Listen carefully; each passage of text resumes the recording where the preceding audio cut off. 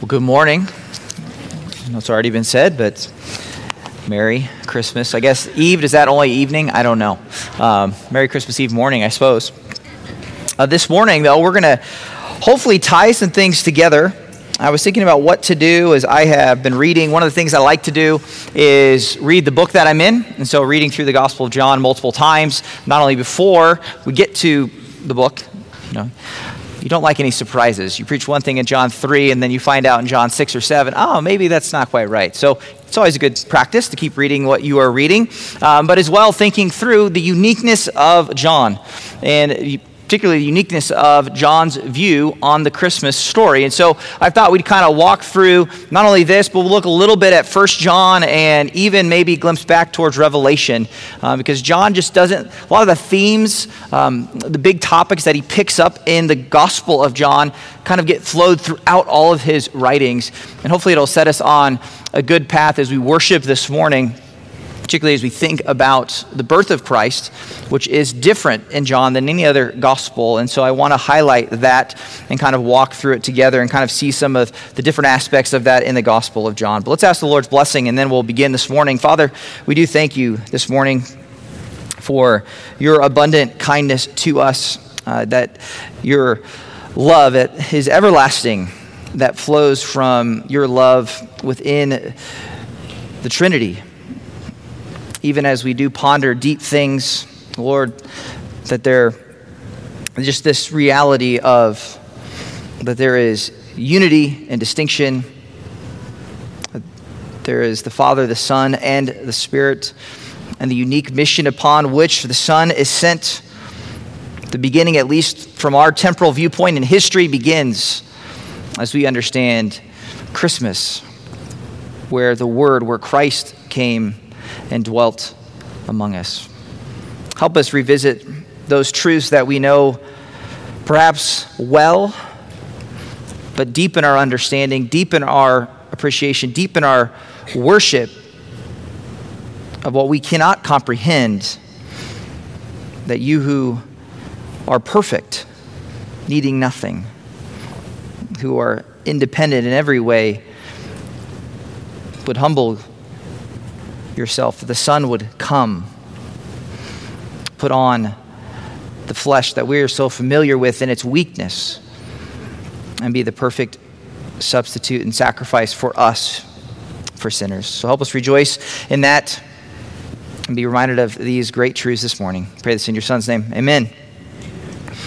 There is no traditional Christmas story in the Gospel of John. I know if you've been here long enough, you've seen that in the first chapter, and I want to revisit that, because what you find in the Gospel of John is no nativity, no manger, no shepherds, no sheep, no oxen. You don't even find the little babe in the manger. There's no star, there's no wise men. It simply begins, if you open up to John chapter 1, we'll kind of begin there, and we'll kind of stay in John. If we go outside, I'll try to have a few verses up on the screen maybe, but you can go there. This is definitely the kind of sermon, though, where you will be best served if you're looking with me and following along. Because we're going to read a lot of these passages to see these different aspects of Christmas as described by John. But it begins there in chapter 1. Maybe that you can even quote that in the beginning was the Word, and the Word was with God, and the Word was God. And you're set off with almost a jarring moment, with perhaps even in English going, well, what is the Word? Which becomes very clear in John chapter 1 that the Word became flesh and dwelt among us, that the Word is Jesus, the Messiah. And he begins with this theological understanding in a way that none of the other writers do, and it's for his own purpose, because his purpose is, as we've seen, that you would believe that Jesus is the Christ, the Son of God. That's what he wants you to see. And so he's less concerned. It doesn't take anything away about the historicity of the Nativity. It doesn't take anything away from the facts of his birth, or the emphasis in Luke, say, on his humanity, or in Matthew on his proper role as the Jewish Messiah and the son of David. He just wants to emphasize that you don't forget. And so I think in that way, this Christmas Eve and tomorrow as Christmas comes and you talk about these things as a family or as a father, you were teaching or you're reading the Christmas story, that you have a proper, you could say, balanced view. It's not that the nativity is not important. It's just don't forget the theological component. Or you might start to look and see just a baby in a manger and forget that that baby is the same conquering king who's going to return in Revelation 19 and crush his enemies. That moment in the manger, he is no less God at that moment than ever in, say, prehistory, in the beginning, before time, or since, and never will be, because he is fully God and fully man. We've been studying the Gospel of John, and we just finished chapter 6, where we see those I am statements that Jesus is saying he is the bread of life. We understand that to receive him is to receive eternal life. I think it's fitting that we look at just in general, how does John address this idea of Christmas, Jesus becoming human, being born into a manger?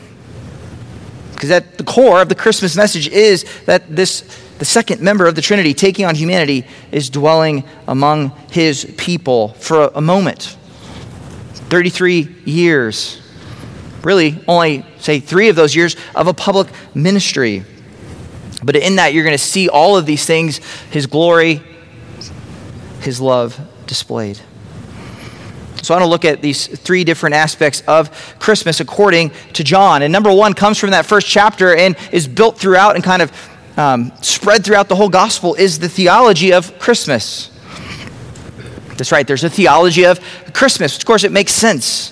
Theology being the study of God, the study of Christmas, the study of how does God engage and interact with Christmas. Of course, Christmas has to be theological, but so often it can be lost in the midst of all the things that are fun and traditional. And again, those aren't bad. It's just to say they're not the main point.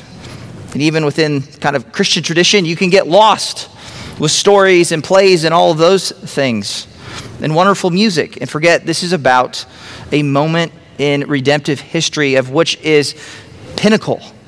This is something that will never be repeated throughout time. And we're not going to take too many moments to dwell on, say, these infinite truths because we can't comprehend them.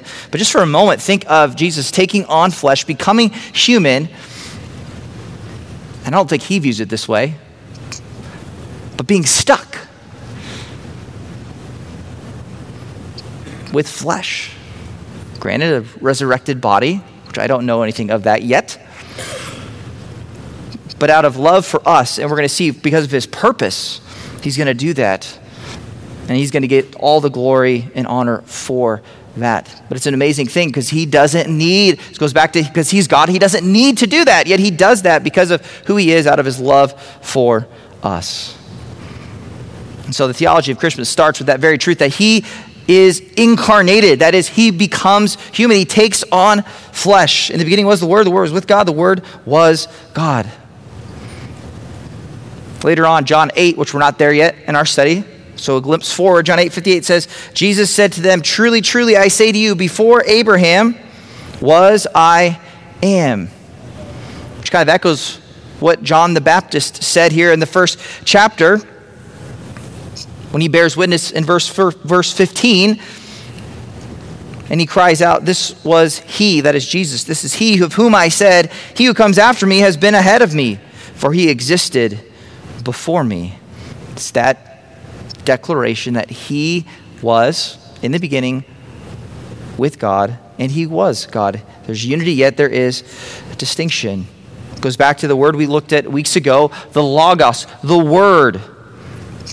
This is an established term, philosophical term, but even within the Hebrew, we understand in the beginning goes all the way back to Genesis chapter 1. In the beginning, God created the heavens and the earth, and God spoke, logos, the word, all things into existence. Let there be light, and there was light.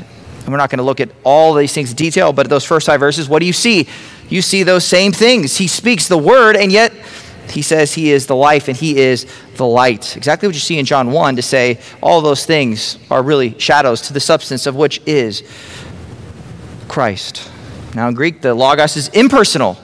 simply a force, as it were, that brings about creation and existence. But in the scriptures, from Genesis 1 through here, it is personal, even in Genesis, and even more so when you see it is Christ who comes down and puts on flesh. It doesn't get more personal than that. My boys are kind of into history and into Greek myths, and there's none of those myths that kind of bear a candle to the biblical story. I think that's because they're rightly labeled as myths. You see deities and all these things, but yet nothing is this personal and this unique. This isn't a story that a human would write. Yet it's the way God has done and gone about making this world. Yes, sin enters it, but this is the way in which he redeems it. He is with God, and yet he is distinct. The Trinitarian language that we worship one God in Trinity in unity. Perfection, yet he puts on flesh. Look at verse 14, which is probably the key verse here.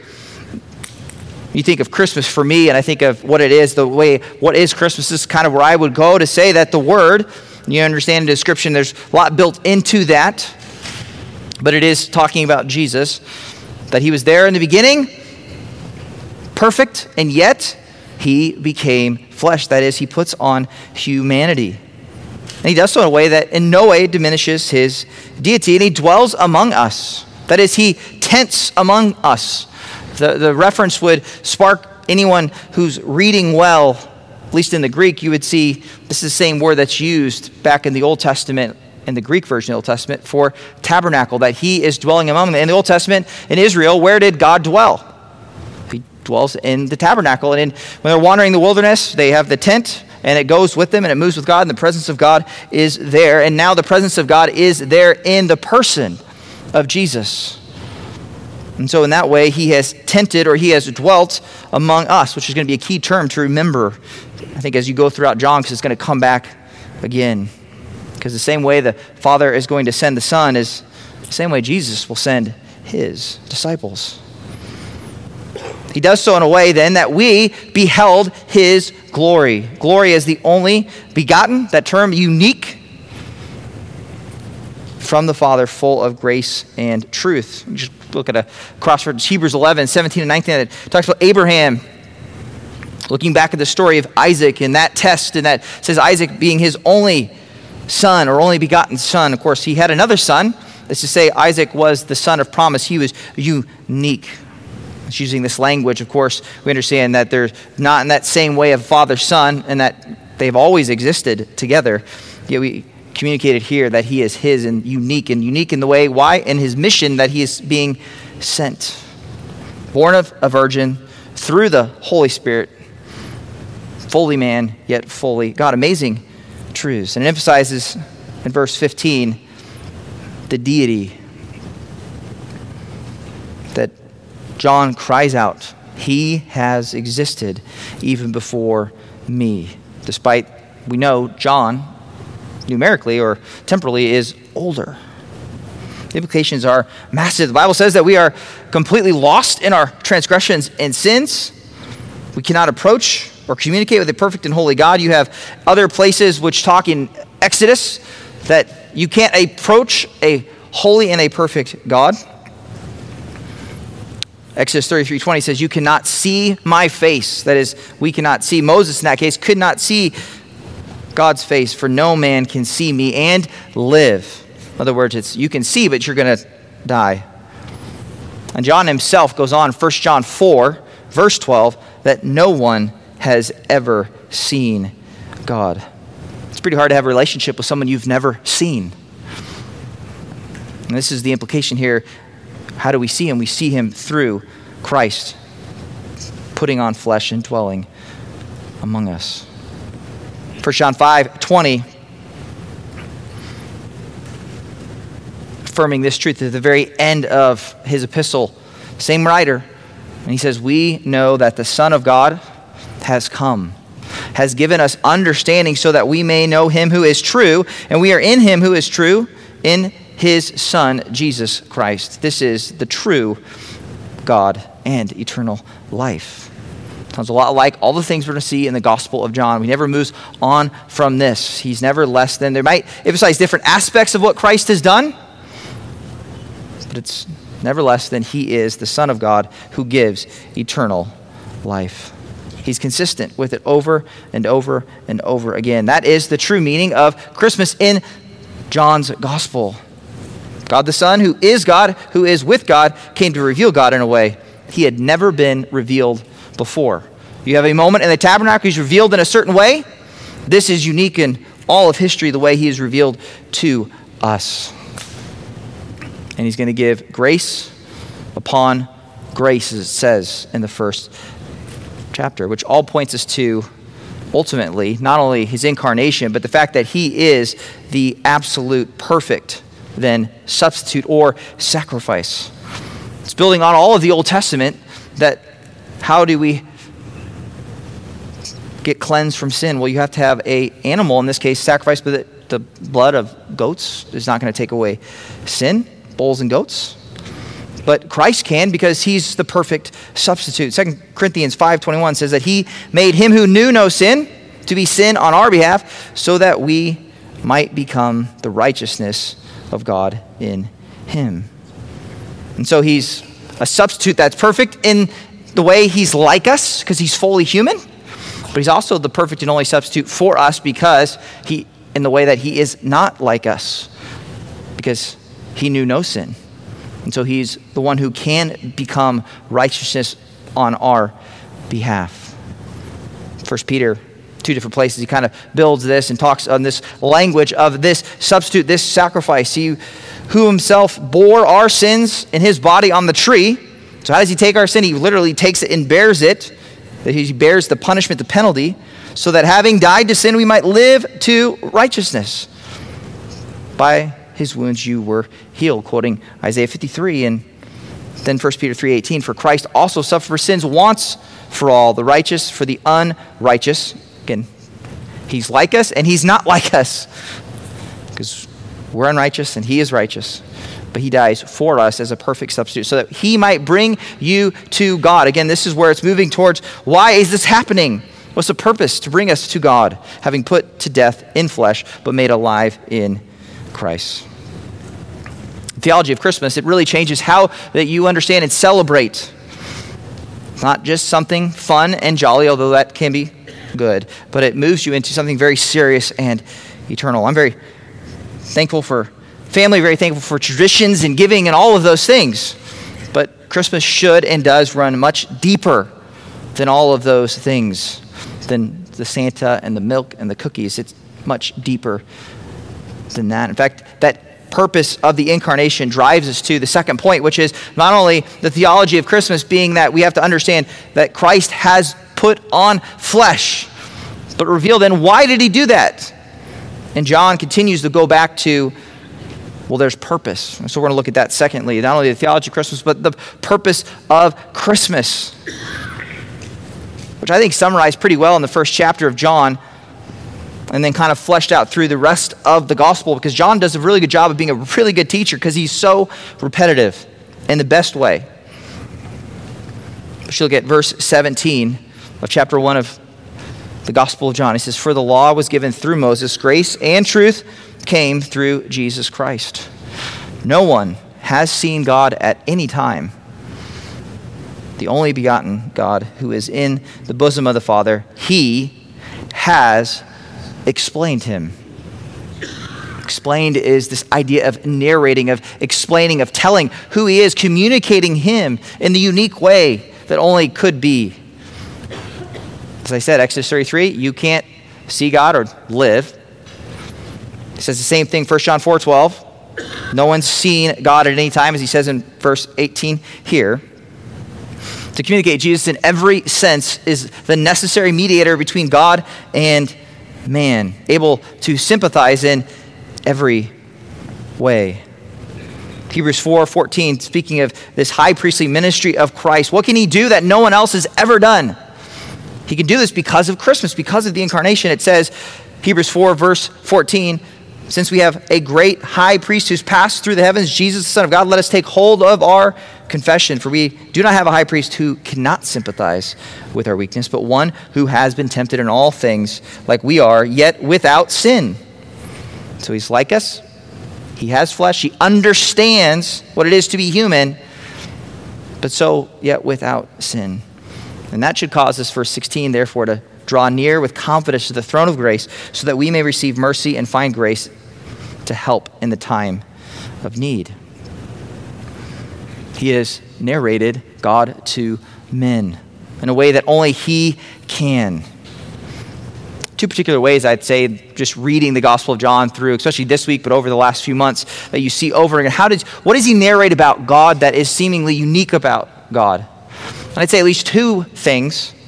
Number one is this emphasis, and it's throughout, kind of salted, as it were, throughout the Gospel of John and 1 John and even Revelation. You see the emphasis of Jesus communicating, narrating God's glory in a way that we can understand, and also God's love.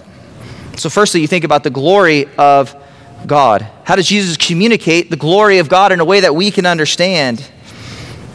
Well, namely, he becomes flesh, right, dwells among us. Why? Let's go back to 14. Second half of that is not just that he dwelt among us, but beheld his glory. Glory as of the only begotten from the Father, full of grace and truth. He carries it in a way in which he's communicating God in his glory in a way that we understand. He does so in John chapter 2, verse 11, with his ministry, with doing miracles and miraculous things. Jesus did this in Cana, it says, John 2:11, of Galilee, as the beginning of his signs, which play a huge role in John, manifesting his glory, and his disciples believed in him. What are those for? To show, I have the glory of the Father. John 11, verse 40, Jesus says, did I not say to you that if you believe, you will see the glory of God? And John 17:5 in the high priestly prayer, it says, now, Father, glorify me together with yourself with the glory which I had with you before the world was. It's the glory that you see through the ministry of Christ in a way that helps us understand this is what it is for God to be magnificent and wonderful. He's the exact imprint of God. Hebrews 1 says, he's the radiance, verse 3 of Hebrews 1, of his glory, the exact reputation of his nature, and upholds all things by the word of his power. He communicates God's glory to us because he's uniquely able to do so because he's fully God and he's fully human. But he also communicates God's love. John 3:16, for God so loved the world, right? He gave his only begotten Son. Whoever believes in him shall not perish but have eternal life. God did not send this first advent. The Christmas story is not one of condemnation. And you hold that in balance with Revelation, because his second coming is not going to be like his first coming. His first coming is to save. The second one is going to be distinctly for judgment. So Christmas becomes very uniquely about salvation. Purpose. Why? To save a people for his name's sake. Even you go to the end of John 18, and you have that interaction, which we'll get there soon enough, with Pilate. Are you a king? Well, you say that I am a king. And he says, this is what Jesus says in verse 37 of John 18, for this purpose I was born, for this purpose I have come into the world. That is to say, this is the purpose of Christmas, to bear witness to the truth. Everyone who is of the truth listens to my voice. What is a witness of that throughout John? Another huge word mentioned all through chapter 1 and mentioned throughout the book, Gospel of John. It is witnessing that Jesus is the Son of God. He's bearing witness in his life and his ministry and even his death and then finally his resurrection that he is the Son of God. That's the purpose of Christmas, the purpose of the incarnation. It communicates the glory and it communicates love. And John's known as the disciple of love, because he mentions it so often. For John 13, Jesus, knowing that his hour had come, that he would depart out of this world, he says that he has loved his own who were in the world. He loved them to the end. John 15:9, just as the Father has loved me, I have also loved you. Abide in my love. And then 1 John 3:1, 1 John is full of the same topic of love. It says, see how great a love the Father has given to us, that we would be called children of God. That and we are. For this reason, the world does not know us because it did not know him. It's distinctive that we would be known by our love. Why? Because we are of the one who has shown us the Father's love, which is an amazing truth. Just as I said, 15:19, just as the Father has loved me, I have also loved you. And that same Trinitarian love for the Son is the same way in which he loves us. It's an everlasting covenantal love that only he can love us with. Why? Because he is fully God and he is fully human in every way. Think of when we celebrate the Lord's Supper, we say those things. We say it's the new covenant, right? That's been inaugurated in his blood, in which he has loved us in that way. Why? By how? By dying for us, by bearing our sin. It's very explicit. If you look at John 10, verse 17, it says, for this reason, the Father loves me because, why? I lay down my life so that I may take it up again. The Word becomes flesh, dwells among us for a purpose, so that he could give his flesh for the life of the world. If there was any confusion in John 6 and all the imagery, and Jesus says, I am the bread of life, eat of my flesh, drink of my blood, you go, well, that sounds really disgusting. Well, he's talking figuratively, but also he's trying to communicate you have to personalize, understand, believe in me. And if you do so, there is life. In fact, right? The bread of life, the living water of which you'll never thirst again. He's saying that's what I offer. Sinners can receive grace upon grace because he came to die for us. And in that way, Christmas really is part of a story. Of course it is. And so the incarnation happens in the ministry, the earthly ministry of Christ, it happens over years, but moves us towards even thinking of April and Good Friday and Resurrection Sunday. But throughout the Gospel of John, the meaning or the purpose of Christmas becomes pretty clear. That the Word becomes flesh so that he would reveal the glory of God as never before. It's one of the reasons I don't give the disciples a very difficult time. Would you have believed? Think of Peter and his kind of kicking against Jesus and saying, no. Yes, you are the Messiah, the Son of God, but no, you're not going to die. And Jesus responds, not in John, but he does so elsewhere in Mark and other places, and says, get behind me, Satan. He doesn't understand that the suffering precedes the future glory, because that is so glorious we can't comprehend how anyone, lest God himself, would suffer for us who are completely undeserved. And so he reveals his glory, and then of course his love for us in this such a unique and powerful way that has never happened before. Yes, you see God revealed in the Old Testament, his glory, his perfection. You see, and I would argue, as those who look at the Old Testament and say God's kind of mean, I'd say, well, no, look at the grace he shows over and over again to Israel. You see his grace, you see his love, his kindness, his faithfulness to his covenant with Israel over and over and over again. He's loving and kind there. But in this unique way, we see God narrating himself through the Son. John 15:13, greater love has no one than this, that one lay down his life for his friends. What is the result of this accomplished purpose, this mission, which we know is the purpose, and it is accomplished in this very gospel? How does it work itself out through history? It worked itself out both in judgment and in salvation. And the line in the sand that gets drawn from the very beginning of chapter 1 throughout the gospel is, do you believe in Jesus as the Messiah and the Son of God? And in that way, like I said, you give the disciples a little bit of a pass in one way of their humanity getting in the way of going, but this is a human, or this is the baby in a manger. That's the line in the sand. What do you believe about who he is? Determines your eternal destiny. How can that be? Do you view him as a helpless babe? You could say even in his ministry, someone who is foolish, who they want to make king if he just would get along in John 6, but yet he says things that are so difficult that they walk away. He keeps saying them to the point where they plan to kill him and ultimately crucify him. So is he foolish? Or do you view him as the triumphant king? Go to Revelation 19 when he returns in power and in glory.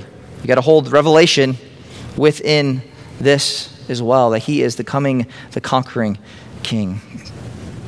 It leads to the result of Christmas, which is simply either judgment or salvation. Really only two ways. There's not five, there's not six. Either one who remains under judgment for their own sin, or one who is saved because their sin is bore by Christ on the tree. You see it over and over and over again in John. And we'll pick just a couple different places here. But John chapter 3, verse 18, right after John 3:16, he says, "He who believes in me is not judged." That's good. But it also says, "He who does not believe has been judged already, because he has not believed in the name of the only begotten Son of God." Like chapter 1, who is that? That's clearly Christ, the unique one. This is the judgment, verse 19, "that the light has come into the world, the men loved the darkness rather than the light, for their deeds were evil." And John chapter 12, picking up on the light. Remember I said light's such a big thing in John from the very beginning. He's the light, the life of the world. But in going, "I am the light," John 12, verse 46, "I have come as a light into the world, that everyone who believes in me will not remain in darkness. If anyone hears my words and does not keep them, I do not judge him, for I did not come to judge the world, but to save the world." This is a massive distinction, because this is Christmas. This is his first coming. He came to save. It's not to say he's not coming back to judge. It's to say, I'm not here right now to judge. "He who rejects me does not receive my words, has one who judges him. The word I spoke is what will judge him on the last day. For I did not speak for myself, but the Father himself who sent me has given me a commandment what to say and what to speak. And I know that his commandment is eternal life. If for the things I speak just as the Father has told me." And he doesn't do anything independent throughout his earthly ministry of the Father. He's saying, what I am telling you is whether you believe or not will determine judgment or salvation over and over again. Let's get to the end, Revelation 21. So this is after the millennial reign of chapter 20, the new heavens and the new earth. John, same writer, in his vision, he heard a loud voice from the throne saying, "Behold, the tabernacle of God is among men, and he will dwell among them. And they shall be his people, and God himself will be among them. And he will wipe away every tear from their eyes, and there will no longer be any death. There will no longer be any mourning or crying or pain. The first things passed away." That is to say, all of these things, what we're experiencing now, they are the first things which will one day pass away. But notice the language. There's something beginning, you could say at creation, but a pretty big move forward at the incarnation, at Christmas, and it will be completed at the end of this millennial kingdom, when everything will be made new, a new heavens and a new earth. That is to say, what we see in Christ coming to dwell and tent among people is a foretaste of what is to come. And so you see the theology, the purpose, and the result of Christmas is all pointing to eventually this moment, this time, where there will be no longer any death, no longer any mourning, crying, or pain when he returns a second time, which of course we celebrate his first coming because it brings salvation, but we get excited and hopeful and encouraged, and I think motivated and patient, because we know one day he will fix all the things that we go, these things are wrong and need to be made right. He will return and make them right. So the question then becomes of Christmas, what is the impact now? What do we do in the meantime between now and Revelation 21? And of course, there's a lot that's going to happen between Revelation 19 and 20. But Revelation 20, what is the church to do? I think this is just an amazing truth. You can turn with me, I think, John 20. This is worth looking. I don't have it up, but John chapter 20, verse 21 through 23. Because one of the most amazing things about, as he narrates God to the world, to us, he's the one, right, who is here, who is tabernacling in his earthly ministry, communicating the Father's will, preaching. Say, Matthew talks, repent, the kingdom of heaven is at hand. Preaching, you better believe in me. this good news. And you see this line that it is the Father who sent the Son, and then this is unbelievable, but the Son sends someone. Look at John 20, verse 21.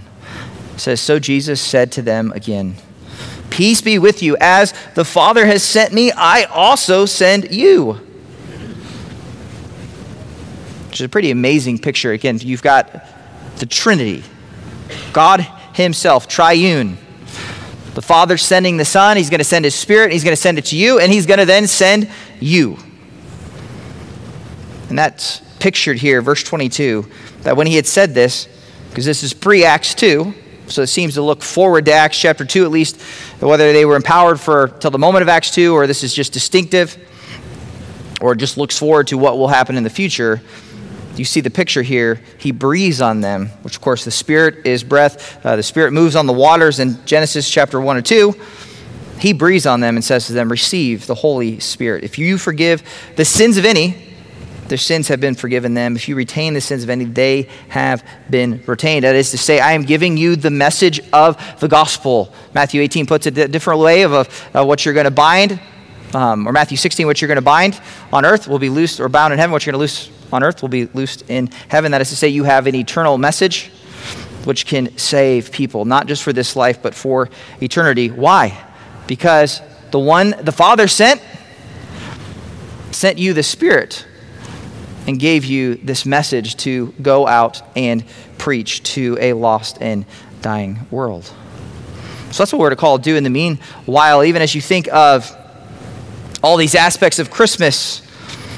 We haven't even touched on the historical narrative. But again, John's not saying it's not important. He's just saying, keep in mind, there is a theological purpose and there is a reality of the incarnation of the Father sending the Son to put on flesh to dwell among us. And then this amazing truth that he sends his people. And how does God tent with the world today? Say he tented in his tabernacle. It's where the presence of God was, the temple,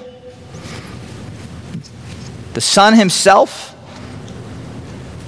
but the church, you, he says, become God's representation on earth. 1 Peter 2:5 says, you also as living stones are being built up as a spiritual house for a holy priesthood, to offer up spiritual sacrifices acceptable to God through Jesus Christ. And that spiritual house he's talking about is tabernacle. It is temple. We don't have a temple building. That same way we have the people who are indwelt by the Spirit, who are offering up not animal sacrifices, but spiritual ones acceptable to God through Christ. So how is God dwelling on earth today? It is through his Spirit indwelling individuals who have believed in Jesus as their Lord and their Savior, because his Spirit, the Holy Spirit, has tented inside of them. That is the true blessed reality of Christmas. Christmas is a wonderful time. I love it. We might even get some fitting snow tomorrow, but be reminded of the theology of Christmas from John. And don't forget what God has done, what he is doing, and what he will do. And that he comes in salvation here, and they also will return in judgment. But even in the meanwhile, you and I are his representatives. May we represent him well, even as we learn and we grow and mature in Christ. Let's pray. Father, we do thank you for your word.